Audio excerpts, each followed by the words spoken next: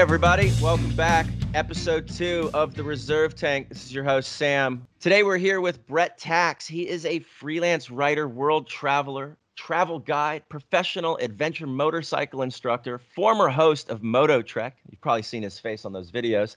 His students range from U.S. Army Special Forces soldiers to novice travelers.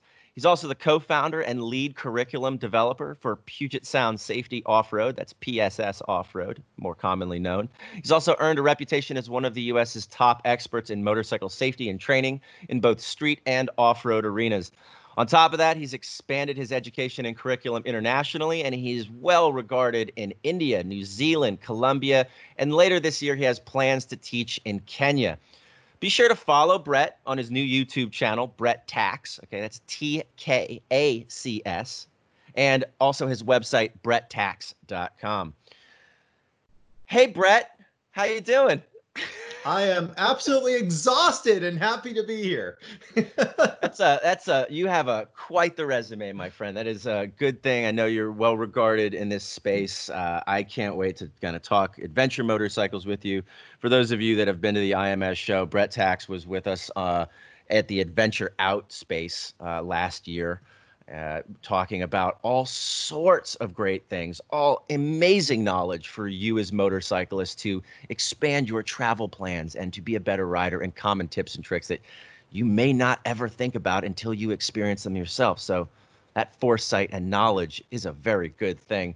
We're going to talk real quick, Bret. I want to ask you, because I think a lot of people who don't know about adventure bikes are kind of curious whenever they see them. I get this whenever I go out on a ride, even in the city, and I'm on my Tiger 800.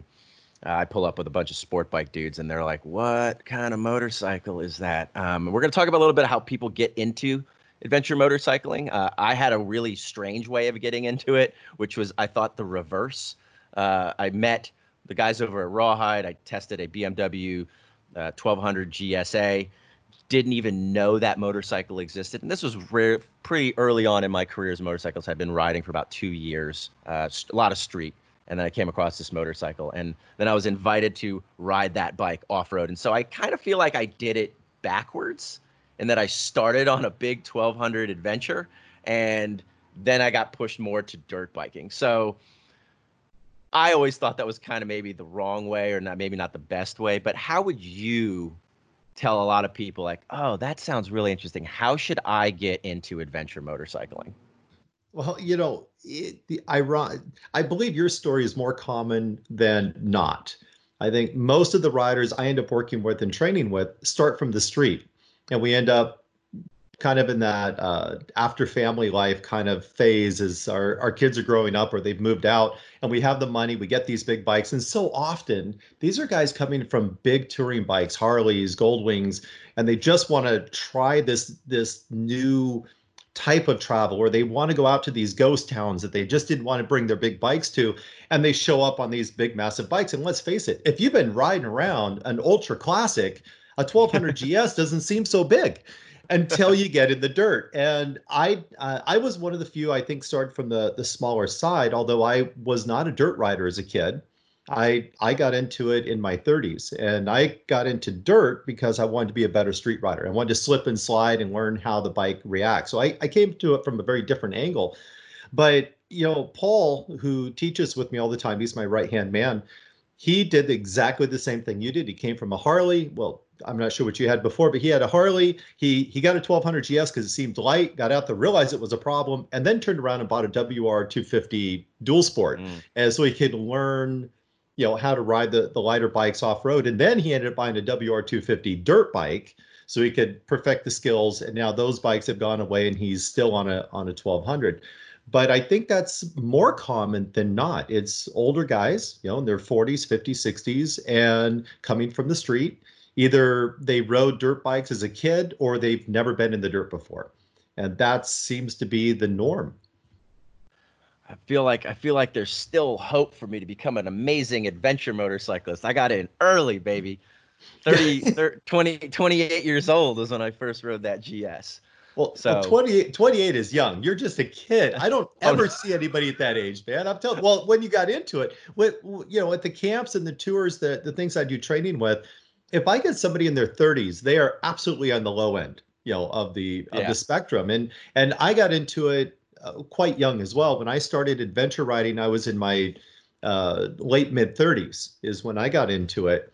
And again, that's really early for this industry. Now, the beauty of this is that at my age, I still have a long time where I can stay prime in this industry because let's face it, if it's road racing or motocross, I'm way past prime.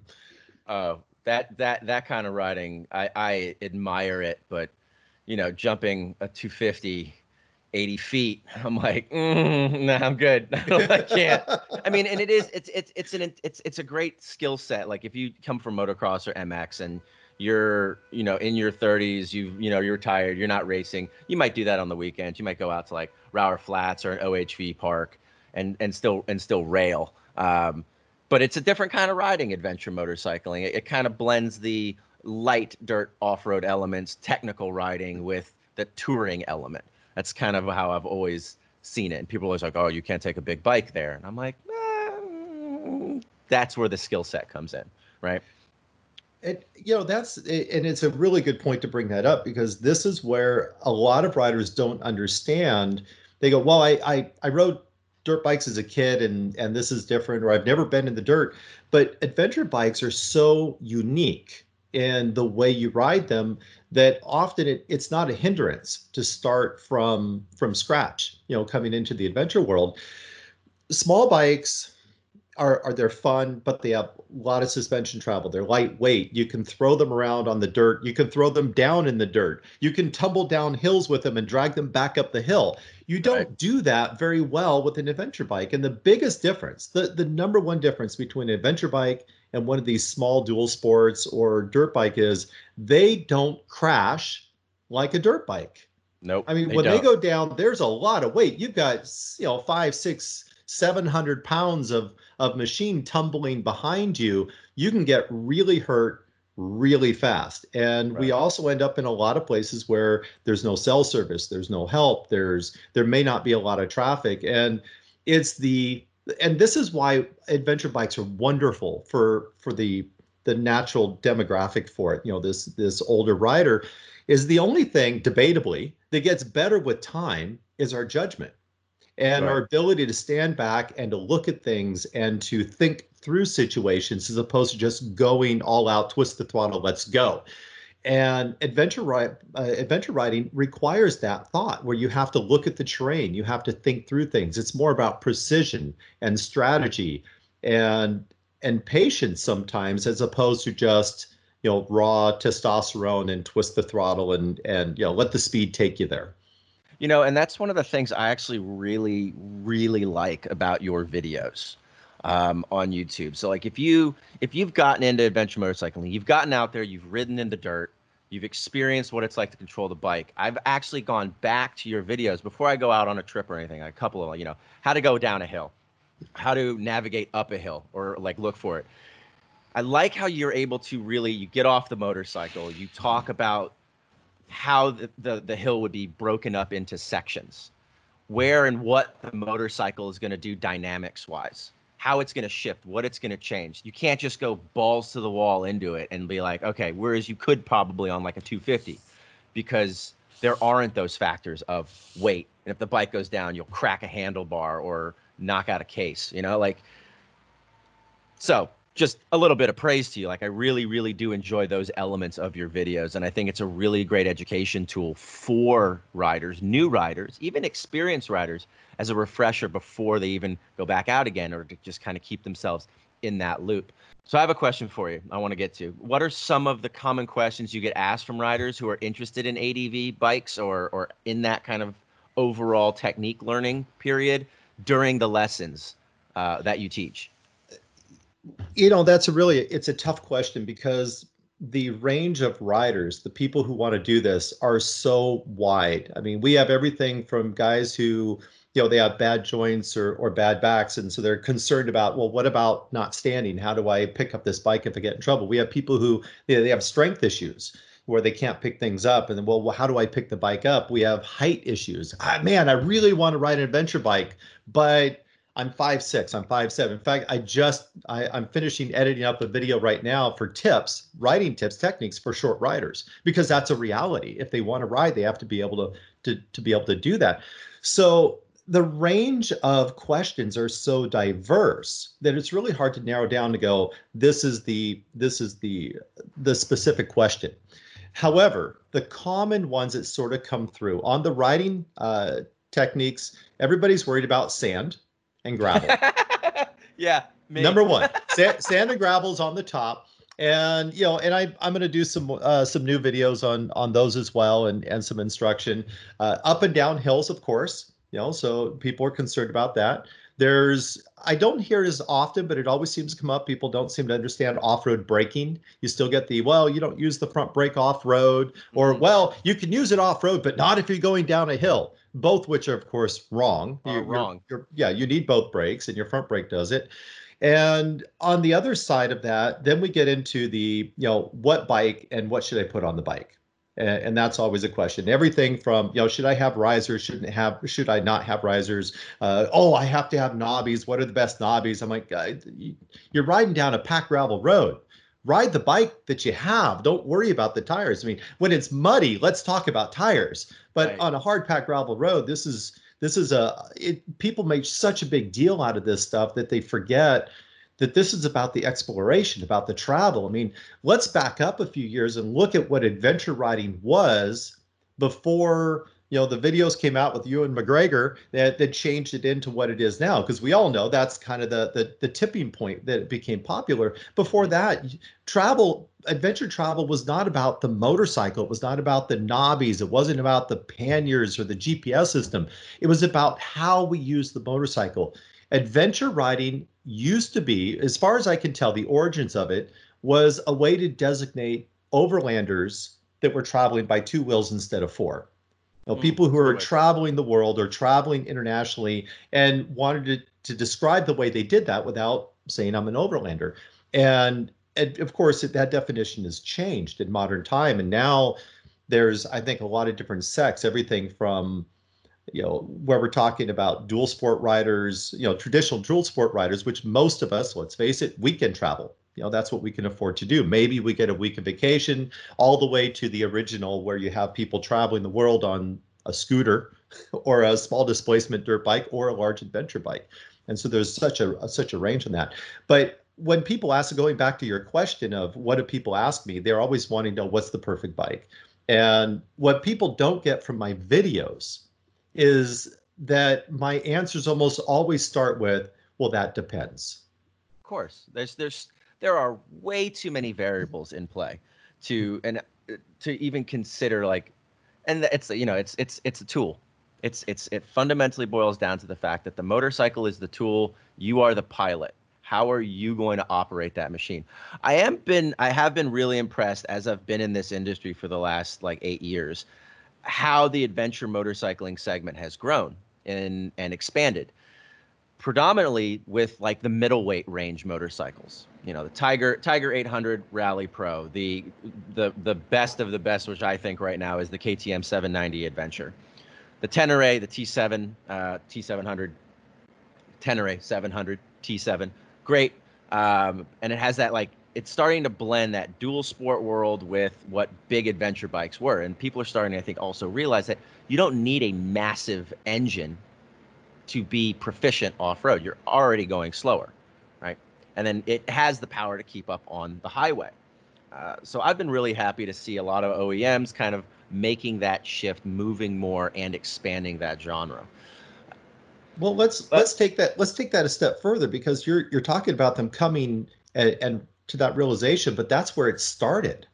That's where the first BMW GS came from, was in that range. That's where the KLR 650. That's where that's where the whole everything started, as sort of this heavy adventure bike, like heavy dual sport, were what became adventure bikes. And I think they're just realizing that was a really good size, that middleweight, what we now consider a middleweight bike, was really ideal if you're trying to blend road travel and extended road travel with off-road forays or off-road travel.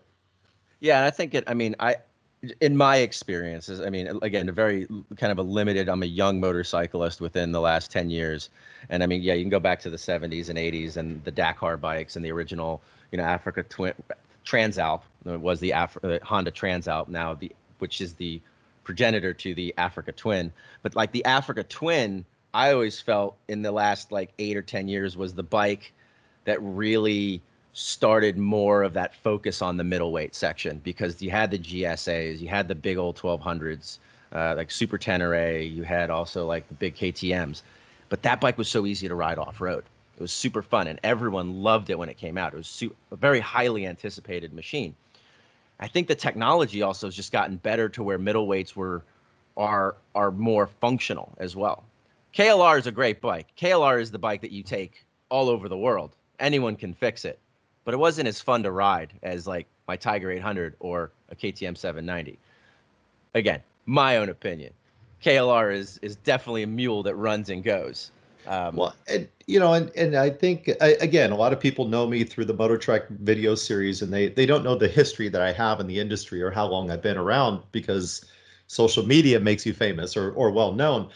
It was and they wonder why I jumped from the 1200 to the 790. And I think you've already expressed why. If they haven't, if they've been paying attention, you've already said the reason I switched to the 790. But what they don't know is that the predecessor to my 1200 GS was an 800 Tiger. And the predecessor to the Tiger was an 800 GS that I spent over 100,000 miles traveling on. And I did most all the BDRs in the States. I traveled through Mexico. I traveled through South America on that bike. And it's just such a wonderful class of machine. But with that said, the 1200s and some of these big bikes and the 1190 when it first came out, I went over and I did I traveled the East Coast some on the ADV Moto magazine, their version. They had the 1190, and I traveled the coast on that. And then I was able to travel over to Italy, and I rode the Ducati when it first came out, the Multistrato Enduro. And mm, wow, I mean those. But talk yeah. about power, and I mean there was so much smile on my face when I hit pavement on those bikes, and still very capable off road and adjustable suspension, and they were just fun. Yeah. So again, it goes back to what makes you smile, what makes you giggle. That's the best bike. If you like that 250, then ride a 250. If you want an XT 250 to travel South America, thumbs up. I've trained a lot of riders who are doing very, very serious travel on very small bikes and having a great time with it. So Yeah. Yeah. it's all what the rider loves and what makes them smile. Oh, agreed. I mean, I love my Tiger 800, but if money were no object and I had my druthers, there's something about the KTM 1290 Super Adventure that just I love so much. Took it on a 5-day trip up to Northern California and back, did a little bit of dirt on the highway. It was just spectacular. And I'm a tall dude, like I'm 6'5". So I have that whole Mm. physical nightmare to contend with. Either you're too short to ride certain motorcycles or in my case, I'm too tall and everything feels like a tricycle. So, I like the bigger bikes for that reason. I like that they fit me more and I can throw them around. I'm still a big guy. I'm strong. If I have back issues, which I'm starting to have, then I have to run into the picking the damn thing up. Well, that you bring up a really, really good point that I think a lot of riders overlook, and that's motorcycle fit and the importance of motorcycle fit. I mentioned doing a video for short riders because so many people are inquiring about that. But in many cases, guys your height, it's very difficult to take a motorcycle and get it to fit you properly. And often, by the time we get the handlebars and risers and foot pegs, everything into position as much as possible to get it close to being a good fit, then all the geometry, the bike is all thrown off. The steering is funky. Right. The balance is off, and it's just as much a challenge for you. Maybe the bike doesn't tip over as easy. You can hit the ground and hold it up, but from a comfort standpoint, for being in the right position, it's a major challenge. And I even we all have these experiences in life that sort of bring things to the forefront, and you become acutely aware of the importance. And when I bought my 1200 GS, it was a used oil head 2008 GS. I brought it back and I was riding it, and Paul, the other instructor I work with, he looked at me and said, Bret, what is wrong with you? You look really uncomfortable. You look really unconfident. And I'm like, yeah, I feel all of the above. And with just what the bike came from, just being able to rotate the risers and rotate the bars, and I was able to get the bike dialed in where it provided ample confidence and it felt good. But I'm 6 foot and I'm just around 180 pounds. That puts me ideal. All these Ideal. bikes, I'm perfect. The weight's ideal for all the suspension. The ergonomics are almost always almost dead on. So I can take stock ergonomics and almost always tweak them. But I help a lot of riders. In fact, that's one of the biggest lessons I do on the adventure camps that I teach each season is we take the bikes and we set them up ergonomically for the riders. We have them ride the bikes first and we do some training. Then we come back and we do all the adjustments and we change everything around. And most of the time we end up taking off risers off half the bikes.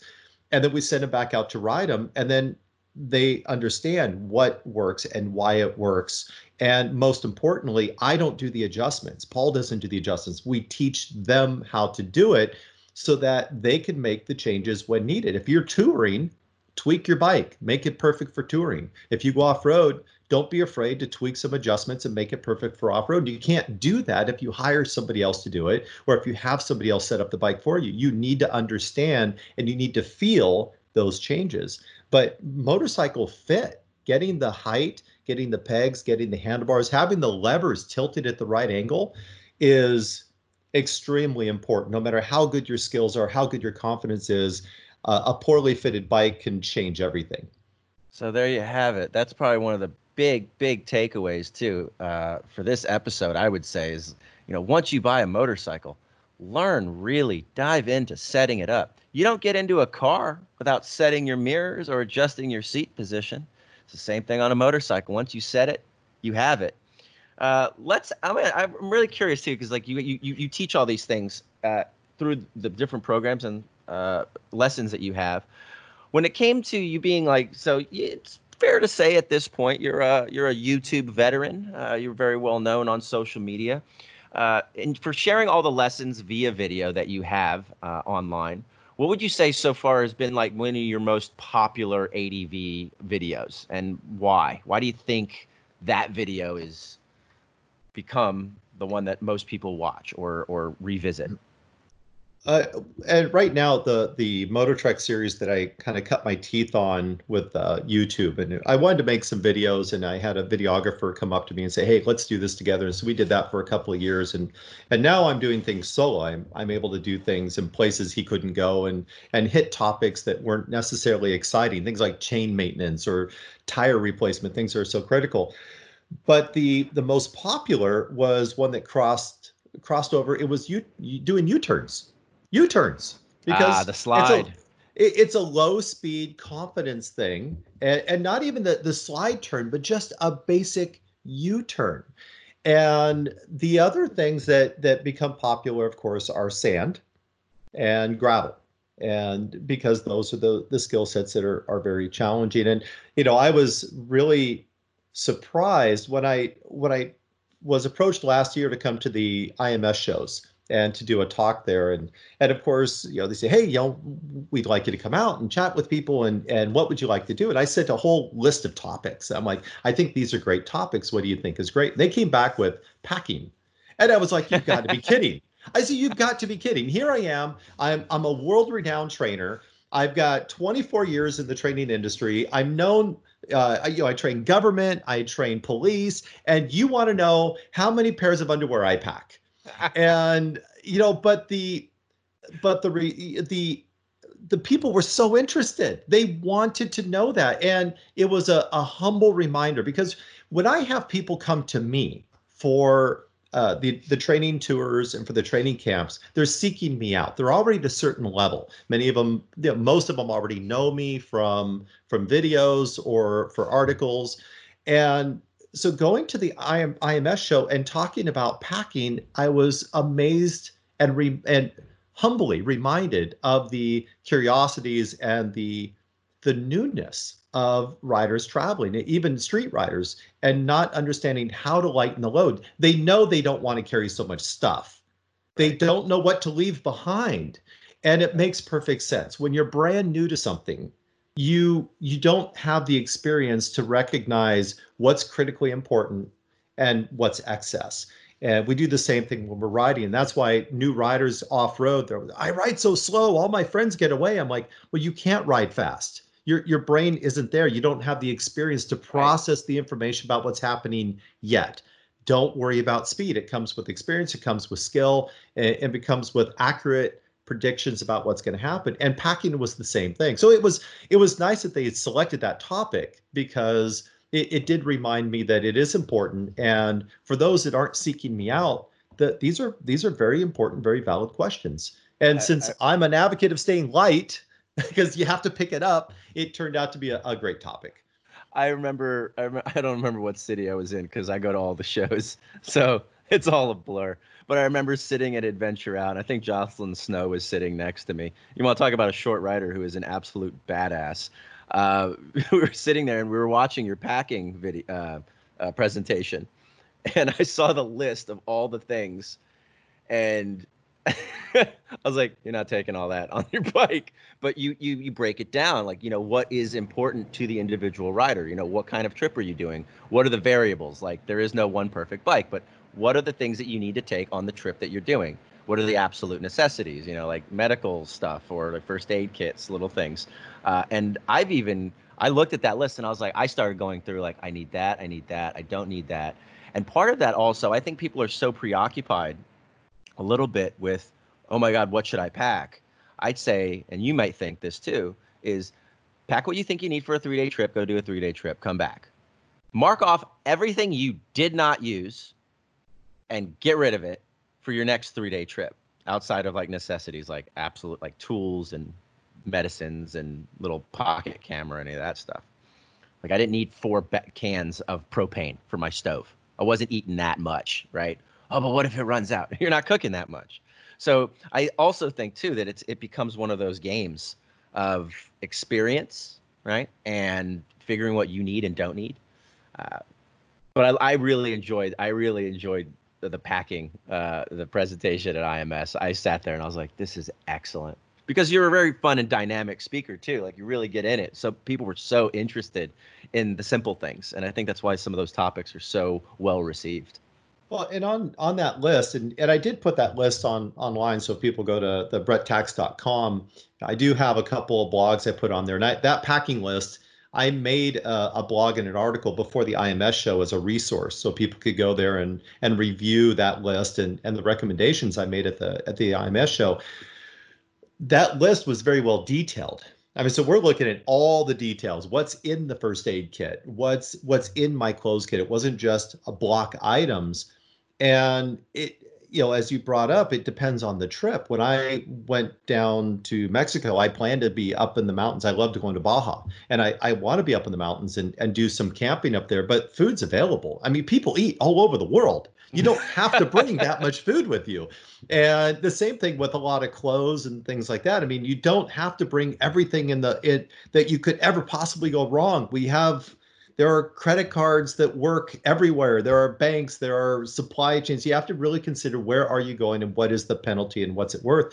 And I did exactly what you're talking about. Before I did my first long international trip, which was Central and South America, I did exactly what you did. I was already experienced about traveling in the mountains. I was already teaching people what to bring when they go camping or go on the backcountry discovery routes and doing those types of trips. But international was relatively close. And as you mentioned, I trained for the military, and so I travel all over the country to different locations, and then I have to land, pull out my gear, get a rental bike or a school bike that's stationed there, and then ride around. And I consistently worked on reducing what I brought with me. And what I did is I would get back and go, what did I wear? What didn't I wear?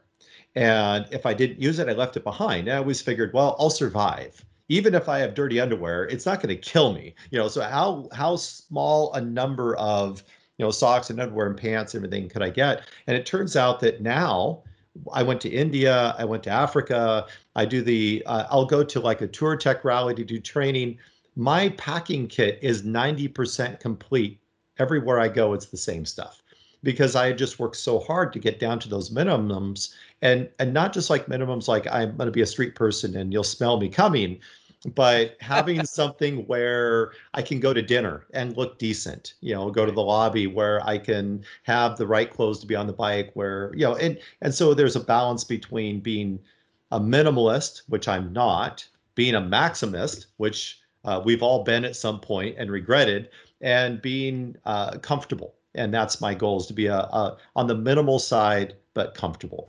This is where some good overlay comes in with kind of what we call halo industries, right? Like what you're wearing right now. I don't know who makes that, but like Icebreaker makes good hiking gear, uh, Columbia, Patagonia. So having like a lightweight packable dress shirt or pair of pants, like I don't go on any adventure trip without being covered head to toe in merino wool. I feel like it's one of the best, anti-stink kind of clothing, undergarments. It regulates heat and temperature well. Uh, there are those really great technologies clothing wise, fabric wise, that I think benefit Moto. And I think they've made their way in from other companies, but you can always go to anyone who's doing hiking, camping, travel, any of those kind of companies have really great things to keep your pack light. So let's see. Another question I want to ask you.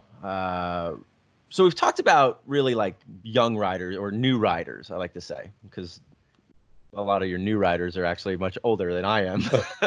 We'll say new to adventure riding riders. Exactly. New to adventure, yeah, Yeah. new to adventure riding riders. Uh, for those that have been riding or have been in the ADV game for a little bit, what do you think they can do to kind of improve themselves, give them that extra edge? Where do you see seasoned riders struggling just a little bit? The seasons rider, I believe it or not, a lot of the riders that I train in my basic adventure camps and training tours are people who have traveled international by motorcycle, who have done the BDRs on their motorcycles. These are not just brand new novice riders. And the other thing that I think a lot of people notice, and I've been asked about this, is why don't I have a level 2 training camp? Why don't I have a level 3 training camp? And the reason is exactly what you're, bringing up. We work on the same skills. Whether I'm an experienced or an advanced rider, or I'm a very basic rider, I still have a clutch, I still have the brake, I still have the throttle, I still have to deal with balance, I still have to read the trail. And it turns out that the difference between that newer adventure rider and the experienced adventure rider is the proficiency level that they're working towards. Hmm. How good, how skilled are they at balance? And you'll notice I do, I have a series I call the poser skills, and I'm looking forward to making some more of these on my channel. And there are things like rolling dismounts. In fact, that's one of the tips I have for short riders, because you never put your feet to the ground where you're straddling the bike, then you don't have to worry about reaching the ground. But these skill sets, The handlebar on the pole yeah, balance. well, Right? I know. I did want to talk about rake and trail and why motorcycles don't fall down. The entire time I'm riding down the mountain, and my hands are off the bars, and I'm talking, because I talk with my hands. If you handcuff me, I can't speak. And so I'm talking in front of the camera as I'm riding down this mountain on a gravel road. And what I'm really doing is illustrating the bike is balanced. It doesn't care that it's in gravel. It doesn't care that it's going downhill. It's balanced. And that's, of course, the point to come across. But having the confidence to understand and allow the bike to do that, having the ability to understand the balance of the bike, so you're not wrestling and holding the motorcycle up, because that's one of the big issues with riders with limited strength or shorter riders. It's these bikes are too big. I just can't handle them. Well, if we learn how to couple our balance with the motorcycle's balance, if we learn how to come to I've kind of come to this sort of Zen, or this sort of Middle Eastern idea that we have this balance, this orb or this circle of balance that we sit within. As long as we can maintain that, then everything else becomes easy. And that's one of the things that makes me very different from other schools or other trainers that you may have seen or others may have witnessed, is I don't really teach formulas when I teach people how to ride. I teach concept. Why does the bike do what it's doing? How is the ground going to react to the motorcycle? Why do I not air my tires down when I go off road? And if you understand the dynamics behind things, then you can start adapting to the needs rather than, oh, it's a hill. I'm supposed to lean forward and add throttle. Well, not necessarily. What else is going on? What are the other dynamics occurring on that hill? Are there logs on the hill? Is there a dip approaching the hill? How much thrust do you have? How hard are you accelerating up the hill? What's my load on the bike? Do I have a passenger? And that's where I come back to that depends. And my objective is to help riders, new and experienced, to understand the dynamics of what's happening. Why? How does the bike work? How does the suspension work? And if my advice is to go out to experienced riders on how do they improve, get away from the formulas. Yeah. Formulas are used, steps, learning to ride by steps is great when you're brand new. It's like taking a basic rider class. They teach you how to get on the bike and you stand on the left side and you reach across, you squeeze the brake, you get on the motorcycle. Well, that's great if you've never done it. But I teach people to mount off the high side of the bike. There's Right. times we don't squeeze the brake. The idea is that you learn a formula to get started, but you have to evolve past those step-by-step instructions that are so often the premise of rider training. Right. Once you start riding and once you've actually have most of the basics down, it's not a linear progression anymore. It can go in any which way, any which direction, and you want to be able to connect and put those concepts to proper use. It's more like spatial thinking, in the way I look at it too. You know. Yeah, there's an example of this. I posted a new YouTube video on my page about trail breaking, and it was one of the talks that I did when I was in New Zealand. I traveled all over New Zealand, and I did a whole talk series with they call it Shiny Side Up, and the government, sponsors this for rider education and entertainment. And one part of that talk was about trail breaking. And I gave, it was just a 10-minute short on how it works and why it works for street riding. It's not how to shorten my wheelbase and decrease my rate to turning quickly to get around the car, drag my knee. It wasn't about that. It was all about street riding. And the comments that people have are just indicative of those that are either looking for confirmation, they want to hear somebody say what they want to hear, or they have a belief, and if you challenge their belief, you must be wrong. Instead of Right. stopping and going, listen to the talk, listen to the words, open up, don't listen to me to confirm what you want to hear. Don't listen to me and then want to just, close it down. Listen to what I'm saying very specifically Right. and open up your mind, because it does go back to those dynamics. And the idea was that whole talk series, that 3-part talk series that I posted, was really about challenging the thought process that we currently have, or the belief patterns that we have as motorcyclists, to go, maybe we need to open our minds and think about riding from another perspective. And when you do, the world becomes a whole new, let's see, a better way to put this. When you do open your mind, it broadens the enjoyment and the safety, and it makes motorcycling that much more enjoyable. And that's what the whole point of it was. And so I would say for off-road, for adventure riders, it's the same thing. I mean, if you believe that, well, you can't use the rear, you have to use the rear brake, off-road or going downhill, you can't use the front, you'll flip over the handlebars. Well, slow down, think about it. If you go, Right. well, I don't want to use ABS off-road, or I don't want to use traction control because it's going to hinder my ability to ride. Well, you haven't ridden the 790 yet. Yeah. Yeah. The technology is amazing and it's changing. It's a constantly changing target. You can't say, well, I tried it 2 years ago and I didn't like it. Well, things have changed in 2 years.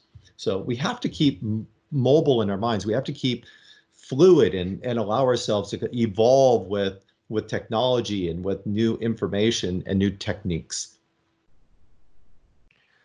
Agreed. And I think that also I think the easiest way that a lot of motorcyclists can even start that process is get on different motorcycles too.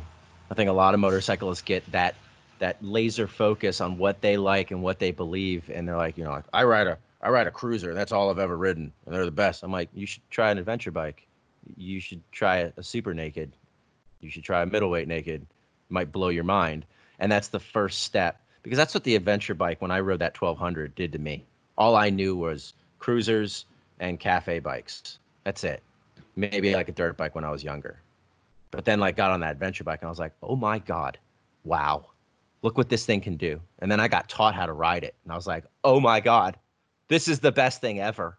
Right. And then that then precipitated my learning experience where I was like, oh, these track techniques also semi apply to off-road. These off-road techniques have made me a better street rider because I'm comfortable losing traction and control and I don't freak out. Right. So I have one other question too, because we just did talk about bikes, and you talked about how much you love that KTM 790. I'm guessing that's the bike you're on right now. I did switch over the 790, and I'll tell you, I am an extremely fiscally efficient individual. Some people say cheap, but I just consider fiscally Frugal, efficient, and it frugal, has to frugal. it has to take a lot for me to buy a new bike, first of all, or to get rid of a bike I have. And if I ride a bike and I like it better than what I have, if it's not incredibly different, then I'll keep the bike I have and enjoy it. And I fix up my bikes to work very well for me. Suspension is usually the big investment that I do on a bike if it needs it.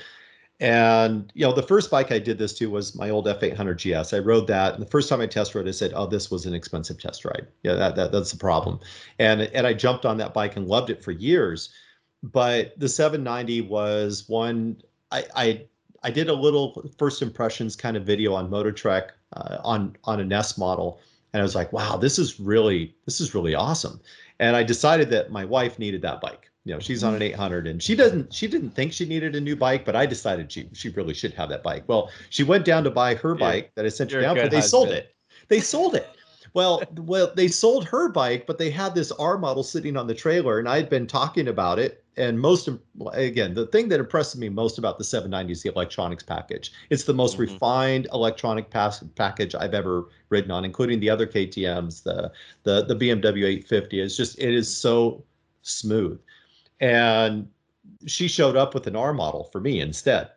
And I was really, I've not been disappointed with her decision to do that, since. In fact, I just sold the 1200 GS because the 790 does everything I need it to do for what I want to do, which is I'm still young enough to do really stupid things off road, and I want to enjoy doing stupid things off road.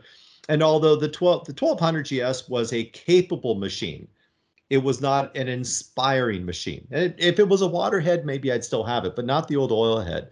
And the 790, every time I go past a steep, muddy dirt hill, I go, I think I can do it. And I'm driving down the trail and I see the trail above me. I'm like, I bet you I could get over those logs and make it there. It inspires me to do things I probably shouldn't do. And I wanted a bike that would make me smile every time I got on the bike again. And it's not the only bike out there. I'm sure there's others that would have caused the same, but the 790 was the right place. And right now it's the right time. And so for me right now, it's the right bike. That's a glowing review. I love that bike so much too. People have been telling me to sell my Tiger and get one, and I'm like, yeah, I want to, but try to be like yourself, fiscally conservative and responsible, frugal, and I don't think my wife would let me. Absolutely not. But it's have multiple bike. I do have multiple bikes for multiple purposes, and I really do enjoy them for what they are. What's an item you can't leave home without on your travels, Brett? Oh, absolutely cash. It's a good one. Because there's nothing I can't get on the road if I have cash. Now, credit card is good, but cash is king, and especially when I travel international, I do need the cash.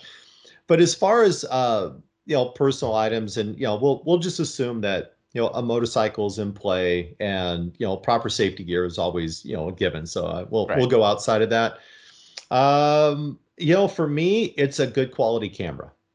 Hmm. That's my thing. Before I did any videography, I'm still learning, the whole video thing as far as producing and shooting video. But before that, I did just a ton of photography. And when I come home, and you can take amazing pictures with a cell phone. I did that. Almost all my pictures from Africa are with my cell phone, just because of the situation where we were in access. But when I look back and I'm looking for pictures to hang on the wall or to share, they're the ones I took with my good camera. And What's that good camera, if I so may? I'm the photo nerd in me uh, is so I have an very much peaked. A6300 right now, a Sony. I carry a Sony Hmm. mirrorless. I miss my old Nikons with all the dials, but for me, it had to be good quality, but also had to be very compact and relatively light. By the time you start adding lenses with all the glass, then your weight goes up. So that I have a Sony A6300. I had an A6000 in Africa, and I had an 18200, multi uh, multi-zoom lens on it, Yeah. and that worked out great. Then I carry a small I always carry the kit lens with me as a backup, so if I break the lens, I don't end up without a lens for my camera. Lesson learned. But it If you want to, was, if you want to get that analog feel, Brett, you should check out the Fuji system. You'll get your aperture rings and everything. oh geez, yeah, no, Little I still have all my Nikon stuff. I have an entire closet full of Nikon if I want to make my bike heavy again. But no, I carry with two lenses, and that camera, and they are, because I forget everything. I have a terrible memory, and I do things when I travel. Here's a great tip for anybody that does travel. You forget where you were, you forget where you took that picture, you forget names. And what I recommend is, yes, take pictures of the amazing things, the big rocks and everything else, but what you'll forget is to get pictures of your bike in the morning with dew on it. You'll forget to take pictures of the street sign where you stayed at the hotel. You'll forget to Yep. take pictures of the name of the city you traveled through. Document your pictures, or document your series of pictures by putting pictures in order, so you can say, oh, these people, that was great. What country was I in? But if you have the immigration, photos with the name of it, that helps a lot. And those don't have to be high quality; they can be with a cell phone. But yeah, definitely document your trip and document all the details: your food pictures, your friends, the paperwork that you have to get at the border. If you're traveling the BDRs, if you're doing weekend trips and just trying to do the backcountry discovery routes or just local trails, take pictures of your campsite. Take pictures of the people talking to your friends, or take pictures of you talking to local people. Those are the stories you really share and talk about. You forget about the big stuff. I don't talk about the Taj Mahal. I talk about the teacup I got when I was sitting outside it that was made from pottery. That's what I end up talking about. So those are Yeah. the pictures I recommend. And I would recommend to anybody too, from someone who's been a photographer for all his life. Remember, when you're done with your trip, the day after you relax, go home, load all of your photos from your phone, your really good camera, put them into a folder, back them up onto a hard drive, and put them up on the cloud in 3 places, so that way you can always have them.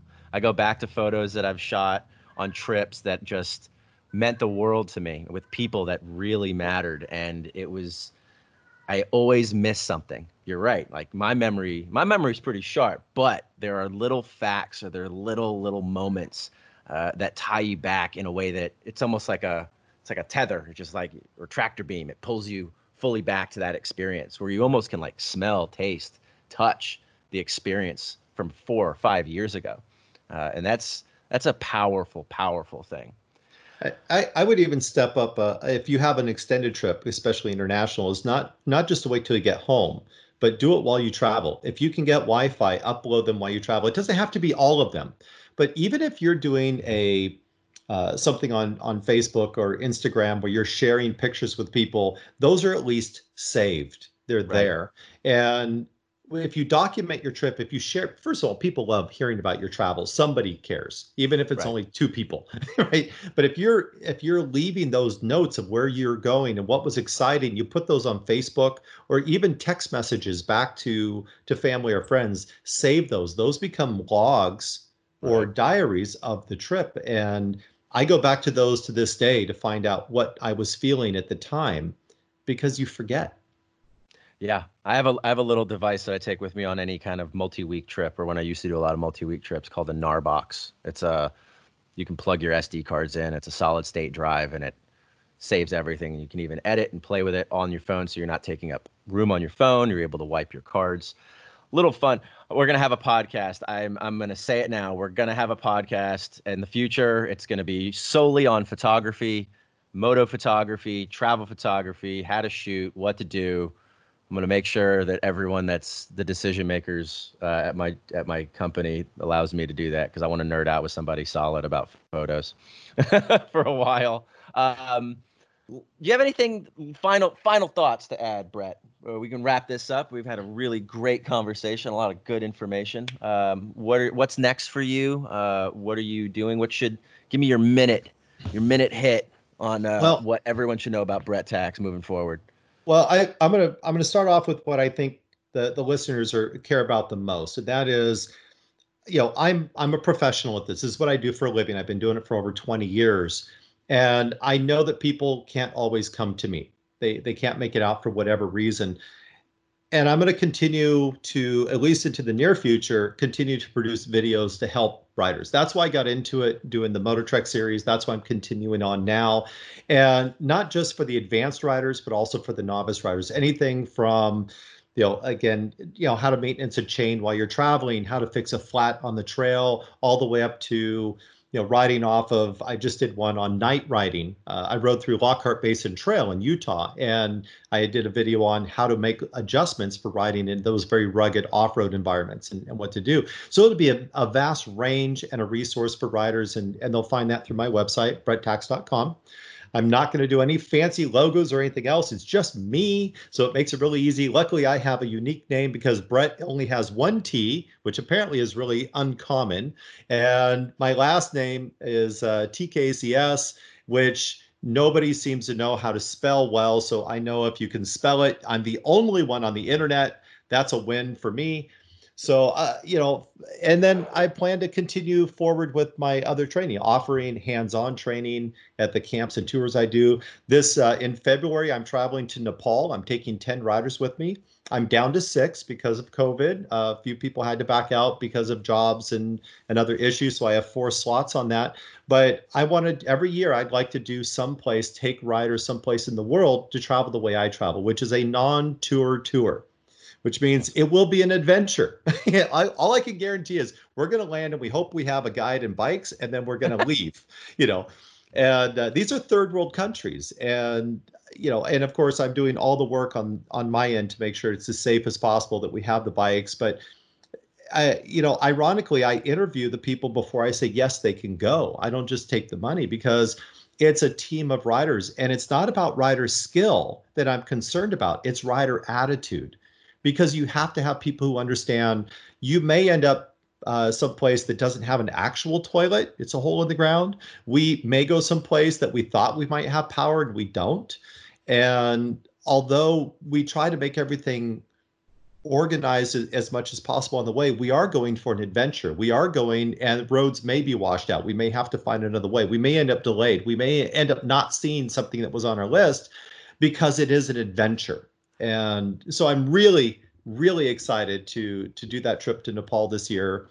And so, yeah, that's my future. I'm going to keep doing what I do, keep making resources for riders, and I'm going to try to take people and have them experience the world the way I see it. So remember, folks, when you're going on a travel trip, remember to take and pack those fat stacks with Bret Tkacs. I had to say it. I had to say that. Carry your cash, folks. That's the stick, but I like it. That's a sticker. I would make a sticker out of that one. And you just switch the T and the K at the end, or the K and the C at the end, or the C and the K, and then that's your whatever. All right, everybody. It's been an awesome episode. Be sure to follow Bret on his new YouTube channel, Bret Tkacs, BRET. That's 1 T. Tkacs, the unique name, and his website, brettkacs.com. Also, remember to follow the Reserve Tank. You're listening, so you probably are subscribed, but also check us out at continuetheride.com. Subscription is free. You'll get notified when new episodes drop, whether or not it's an episode of the Reserve Tank, our industry podcast with Robert Pandya, The Center Stand, a motorcycle industry podcast, Inside the Garage, and IMS Rides. It's going to keep you up to date with everything that IMS is doing, the upcoming tour. We do have our scheduled dates. However, with COVID being what it is, everything is fluid. Nothing is absolutely settled. But we do want to have our shows we are looking forward to. We are planning very hard, very long to do them. None of that last sentence made any sense, but, everything's kind of up in chaos right now. Be sure to ride smart, ride safe, and we'll see you out there on the road. Until next time, this is Sam. Our guest was Bret. Thanks so much for joining us. Later.